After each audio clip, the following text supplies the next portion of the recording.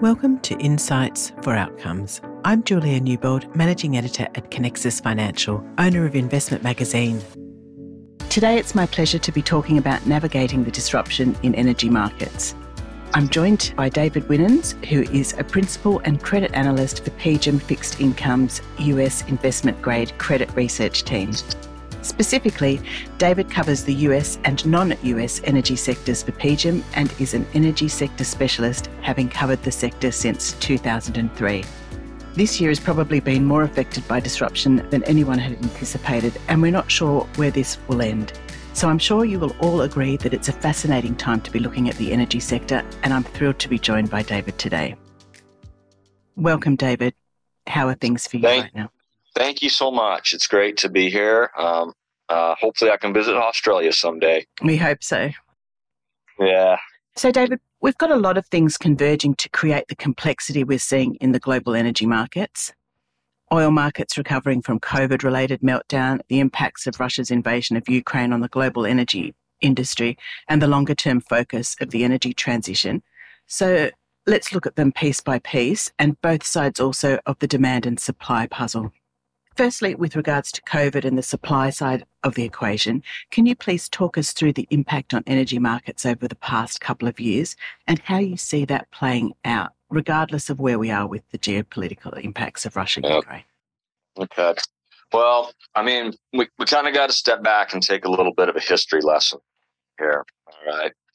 So, everyone should kind of realize, what happened here in the United States, starting, I guess, maybe about 2006 and then onward for the next decade, so-called shale revolution, where, U.S. oil production just basically, skyrocketed, went hockey sticking to the right.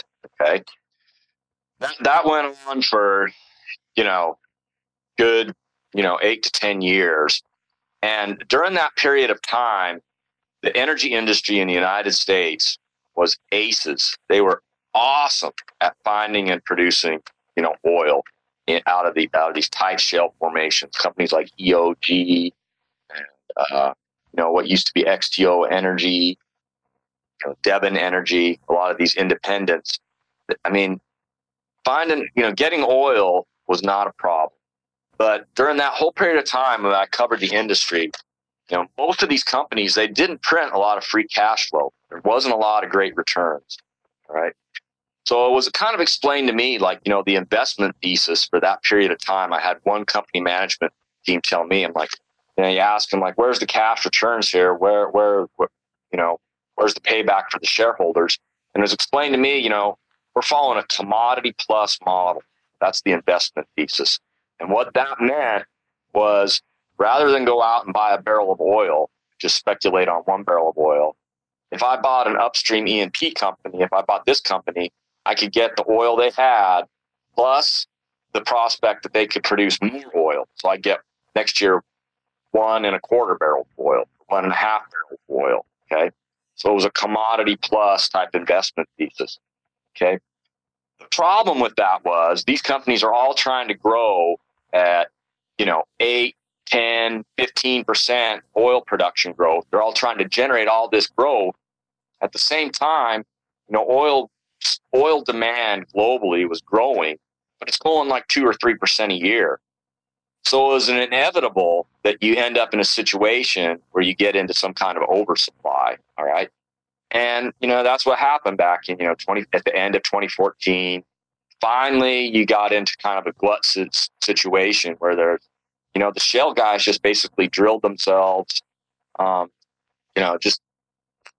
they just at any kind of rally in the price, they just drilled into it. And returns for the sector, if you were an investor in the sector during that period of time, the returns were not good. Okay.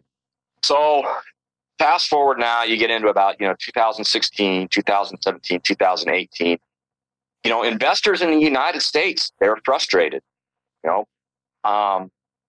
Returns hadn't been there. If I'd have went out and bought, a tech stock, I'd have done way better, right? Way better than buying one of these oil companies.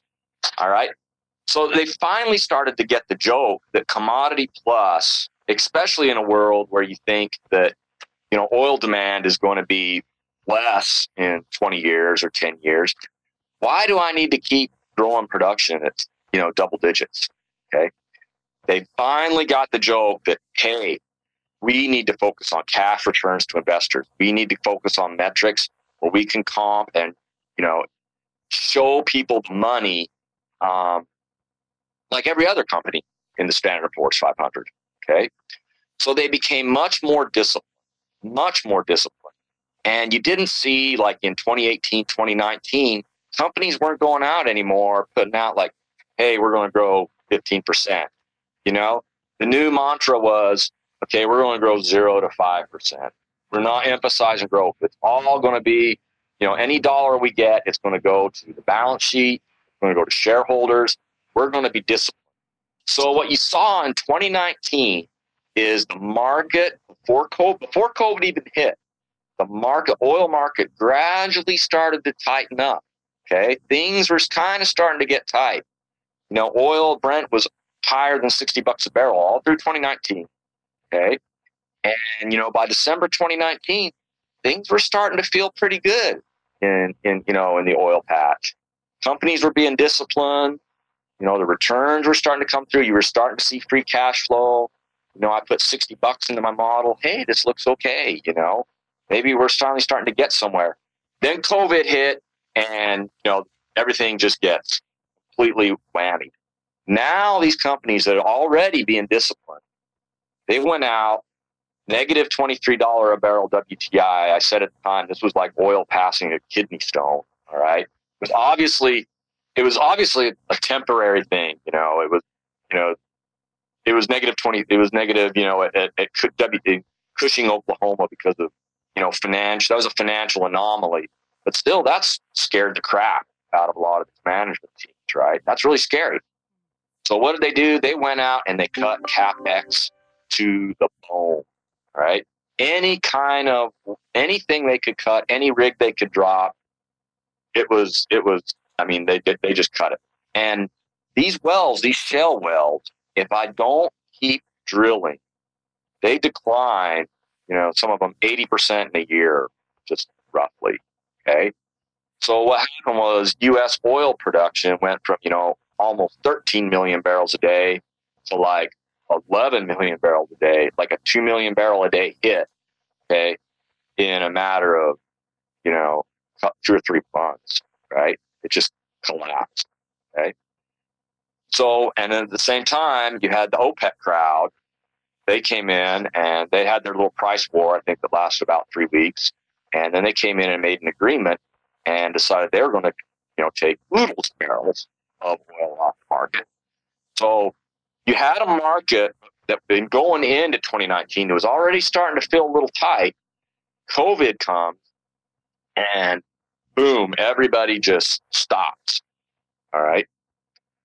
Then let's layer on the whole ESG situation. You had guys like the head of the IEA chief. He famously came out and said that funding dirty energy was going to be a loser. And anybody who funded energy, you risk losing all your investment, right? You had the BP, their 2020 outlook. They assumed that oil demand had finally hit a ceiling, that we'd finally reached peak oil demand. Not 5 years from now, not 10 years from now, but immediately. Okay. All of these pressures, and they're going into the COP meetings up in Scotland and such. There was a lot of pressure from equity investors too, not just to show me the returns anymore, but just don't invest any more dollars into this entirely. Okay. So, like I said, you had a market going into COVID that was already starting to feel tight. Okay. Everybody drops rigs because the price collapsed. OPEC becomes, they put in quotas. You layer on the ESG, all the pressure from investors to show returns. Now, COVID demand comes back, almost completely back to what it was. And now, lo and behold, we're in a market that's desperately, very, very, very, very short energy. So you put yourself on a diet of capital in 2019, even before COVID started, okay? And then you starved yourself for 2 years. And you wake up in 2022 and it's like, hey, it's time to eat some oil. It's time to eat some gas. Nobody's cooked it. It's just not on your plate. So then, February of this year, the Ukraine, the Russian invasion exacerbates it even more. So that is really how we ended up in the situation. It didn't happen. It wasn't one single, oh my gosh, it was the OPEC cuts, or oh my gosh, it was ESG, or oh my gosh, it was Russia. And there's all these things, coming together. And you've created a situation where the market is just really short energy. And if it wasn't for, lockdowns in China, you probably have oil $20 a barrel higher right now, at least. So that's a long, long history lesson, but no, that's how we got here. That's what's happened. So, David, can you tell us a little bit more about, where you just ended talking about the Ukraine invasion and Russia? How did the European situation affect everything? Well, the European situation, you've got a gas crunch, obviously, that's going on in Europe right now. They're supposedly their storage is back up to 2021 type of level. But I mean, if you go into winter and you lose the flows, how many days of cover is that storage really going to last you? Where is the storage at is a big question. So you've seen gas prices spiral up to, 60, 70, $80 an M in Europe. And unlike, 10 years ago, where Europe was one gas market and the United States was another gas market, now you've got, roughly 12%, maybe 13% of U.S. gas production. It's going to Europe in the form of LNG. So it's pulling U.S. gas prices higher too. And there's a limit. Okay, this producer discipline in the United States is partially limiting the U.S. supply response to push gas and prices here in the United States. That being said, even if the United States could, put out another 10 BCF a day in gas tomorrow, you couldn't get it to Europe because the LNG facilities are bottlenecked. I mean, there's no more liquefaction capacity in the United States until Exxon's Golden Pass comes on in I think 2024. Just not getting any more. You're not going to get any more gas, but you could lower the gas prices here in the United States. But like I said, producers are being disciplined. And then second of all, building new infrastructure here in the United States. The pipelines has been a major challenge. There's a pipeline, I think it's $6.6 billion is the price tag on this pipeline right now, the Mountain Valley Pipeline. Okay. It's been hung up for years. I think they've got, less than 20 miles left to complete on the thing. And they've been waiting on that for, 3 years now? It's been a long time. And it's just been hung up in the courts. I mean, you've got the biggest 200 miles to the west of me. It's the second largest gas field in the world. And you can't get the gas out, right? It doesn't make any sense. So, I mean, there's solutions for Europe's gas issues, but they're years away and they require investment now. So, and then the oil situation in Europe, I have to say I'm surprised how well they've been able to redirect oil flows to keep the oil situation from spiraling out of control. But I have talked to a lot of people in the industry, both services companies and oil majors. I don't want to name drop, but a lot of people are worried that, Russia longer term, it could be Venezuela 2.0, where, these guys have pulled out. They've lost a lot of technical expertise. Can they really keep production up going forward? What happens when that part that they need breaks and they just can't order it from Houston anymore? I'm not sure Russia's productive capacity is going to be the same a year or two from now. Yeah, very interesting. So it's a mess. I never thought I'd see a mess like this, but it's a mess. So, David, what do you see as the geopolitical and energy policy alternatives for different countries, and for Europe in particular? In the near term, there's no physical solution in the near term. In the near term, there has to be some kind of political solution because there's just not going to be the amount of gas they need this winter. If Russia cuts off flows, all right? And I think it's anybody's guess if they will or not. But, the Europeans and the Americans too, I mean, you're seeing the beginnings of them trying to explore alternatives to a solution.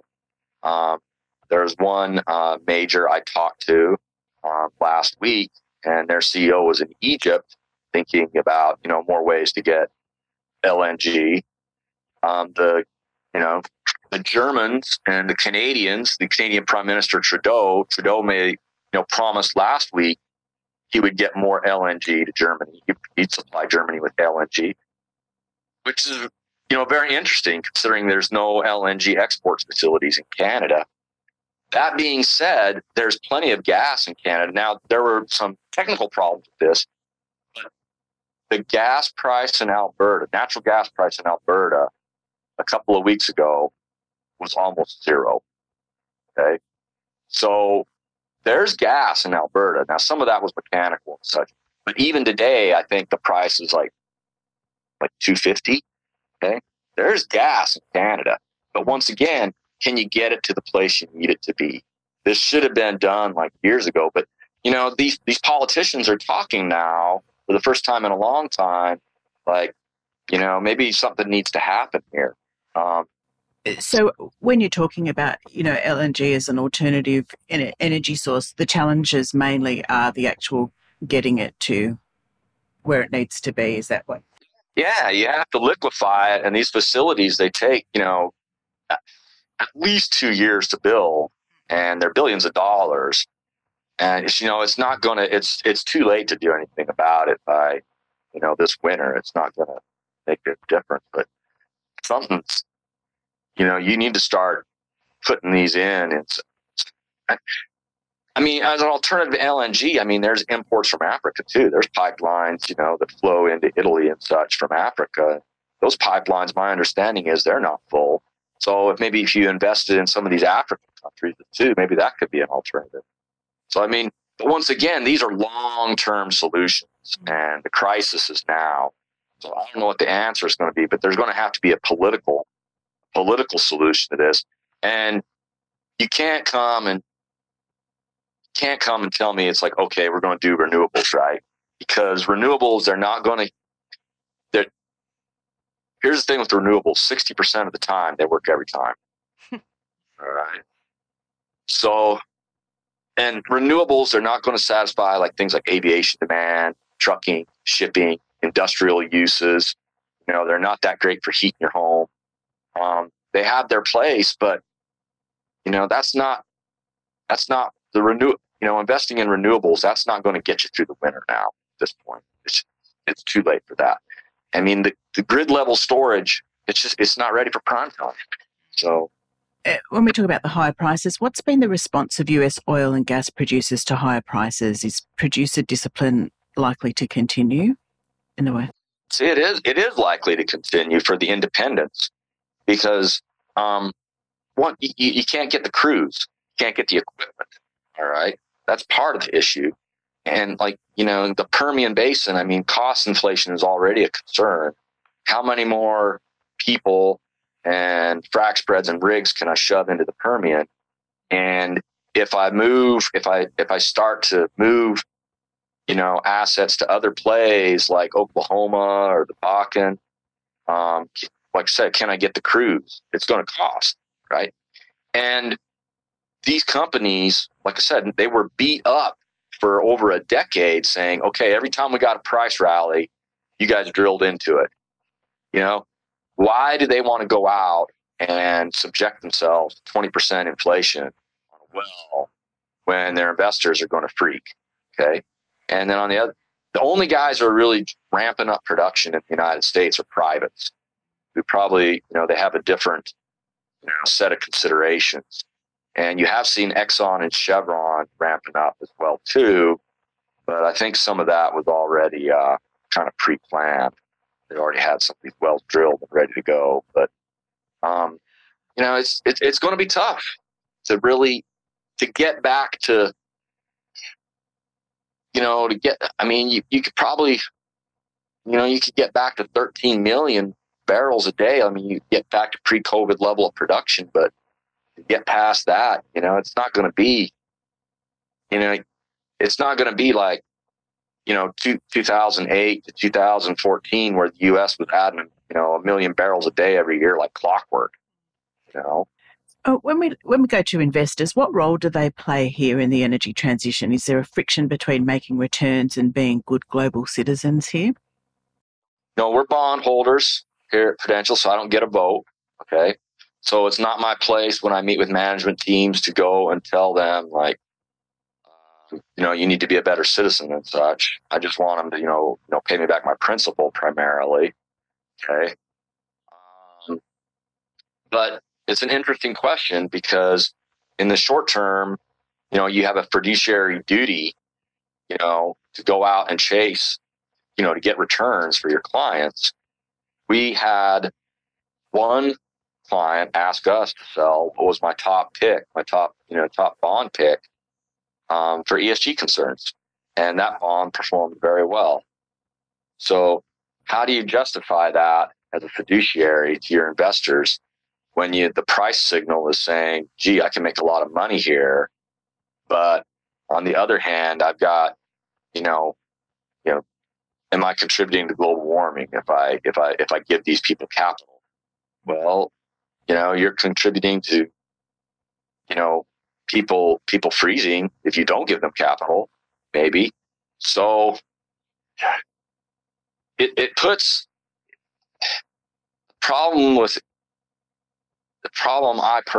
just speaking of me personally, the problem I have personally with ESG is it puts me in a situation to make these judgment calls, right? And, to me, making these value decisions should be the job of politicians, not securities analysts, right? So it's just, I don't know. It makes life a lot more difficult. That's for sure. So, Dave, from your point of view, from a purely returns perspective, oil and gas still look like good investments? In the short term, these guys are money good, and some of it is the move up in rates, but there are still oil and gas companies out there with bonds that are trading below par. Okay. Meanwhile, some of these guys could be net cash. If you're an equity investor, I know a gas company, I was looking at, even if you really discount U.S. gas prices next year, it's still trading at like 4 times cash flow. So, I mean, if you think these prices persist, or even if they come down some, I mean, you're making a lot of money. Yeah. So that makes good money. To that longer term conversation and the movement behind the energy transition, with many institutional investors making net zero commitments and aligning portfolios with the Paris Agreement. So how does it look in the long term with regards to the energy transition? I wish I knew what oil demand was going to be like 10 years from now. But, all I can say is, there's been a lot of pressure put on the supply side of the equation. Meanwhile, oil demand and gas demand, it hasn't moved at all. If anything, it continues to increase. And for every person in California who's buying a Tesla, God bless them, how many people in, Vietnam are buying their first car, right? I'm not convinced that we've seen the peak, in demand for these, for fossil fuels. And the energy transition, I'm going to say it's a little overhyped. It's a little overhyped. I I wish I could say otherwise, but I don't see demand rolling over anytime soon. So what is your view on the transition pathway and how investors should be considering this in the light of the shorter term potential returns in oil and gas? In the short term, the money's there in oil and gas. A lot of these transitional technologies, hydrogen and such, I haven't seen any demonstrable economics out of them. So I feel if you're an investor and you want to get involved in the energy transition, do I want to invest my capital in someone, and at these prices, maybe I drill an oil well, I'm getting 40-50% return. Okay. If I put my money in a wind farm or a solar plant, I'm going to probably get a utility-like return, 8 to 11%. Okay, maybe. If I invest in some of these, more far out the road technologies like hydrogen or something, who knows what my return will be? So I think your risk tolerance, I think if you're an investor, if you really want to get on the cutting edge of this stuff, I think it's not for me as a fixed income person, my clients. God forbid. I think it's more, a venture capital or, private equity is more, suited to take some of these risks that are further out the stream of, the energy transition, right? So, David, for our investors that are listening to this conversation, what is your advice in terms of navigating both the short-term and long-term outlook for energy markets? In the short term, it's really all a question of demand. Okay. You got the COVID lockdowns in China, and, there's worries about a recession here in the United States, although, U.S. oil inventories have continued to, draw very, very, really draw down this whole summer. Right. So